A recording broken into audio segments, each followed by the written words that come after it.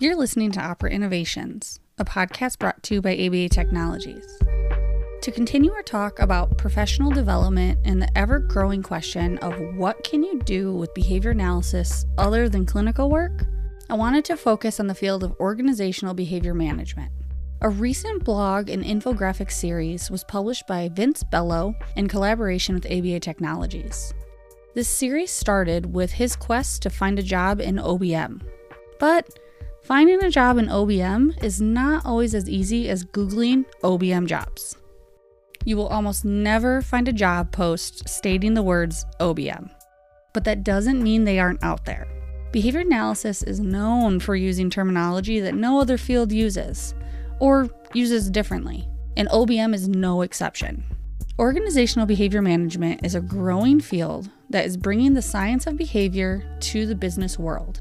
OBMers, as we call them, have demonstrated over the last several decades that a science-based approach to increasing employee performance leads to powerful organizational results.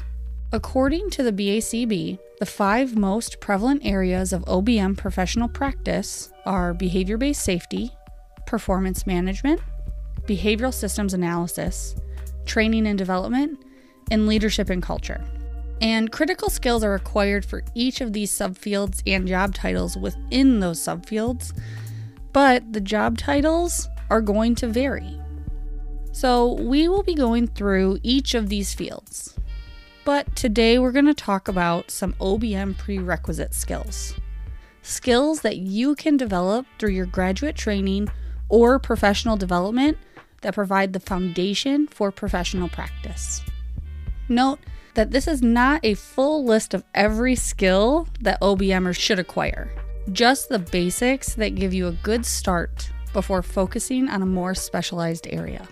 So number 1, building rapport. Building rapport means developing collaborative relationships with clients and refers to a variety of individual behaviors. Rapport building can include verbal behavior, such as asking others open-ended questions to learn more about their ideas and making positive comments that show that the individual's ideas are valued. And nonverbal behaviors that can build rapport include nodding while someone is speaking, smiling, and making eye contact. Another prerequisite skill is pinpointing. Pinpointing is all about specifically describing the target behavior and target results that you want to change. Pinpointing behavior into clearly observable, specific, and measurable terms allows you to track performance and identify improvements when they occur. If you cannot directly observe the behavior or measure it, how can you tell if the performance is moving in the right direction? Pinpointing is one critical skill that distinguishes OBMers from the rest of the pack. The next one is measuring performance.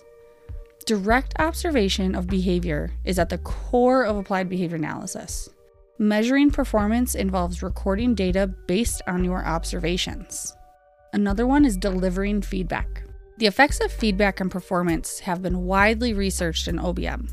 This research suggests that multiple parameters of feedback delivery influence how effective it will be.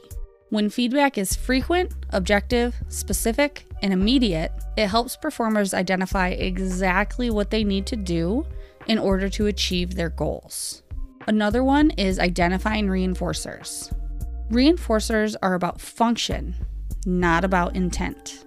In other words, just because we think something will be reinforcing doesn't mean it will actually increase performance. Figuring out what is reinforcing for each individual and what is not will help you precisely control behavior and increase performance efficiently. And the last one we're going to talk about today is presenting results to stakeholders. OBMers provide value to the organizations they work with by demonstrating that their behavior change procedures have produced organizational improvements.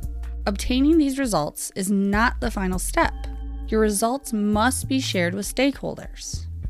But do not expect stakeholders to be interested in the science behind the OBM procedures. You can be sure, though, that they will be very happy to hear that your interventions saved them time and money. So for more information on these prerequisite skills and to dive even deeper, Please see the links in the episode description and come back as we continue to dive deeper into the subfields of OBM, including leadership and culture, training and development, behavioral systems analysis, performance management, and behavior-based safety. And on top of that, we'll also be giving you some examples of job titles that you can look for in these specific fields. And as always, if you have any questions, comments, feedback, or suggestions, please feel free to reach out to us at operainnovations@abatechnologies.com.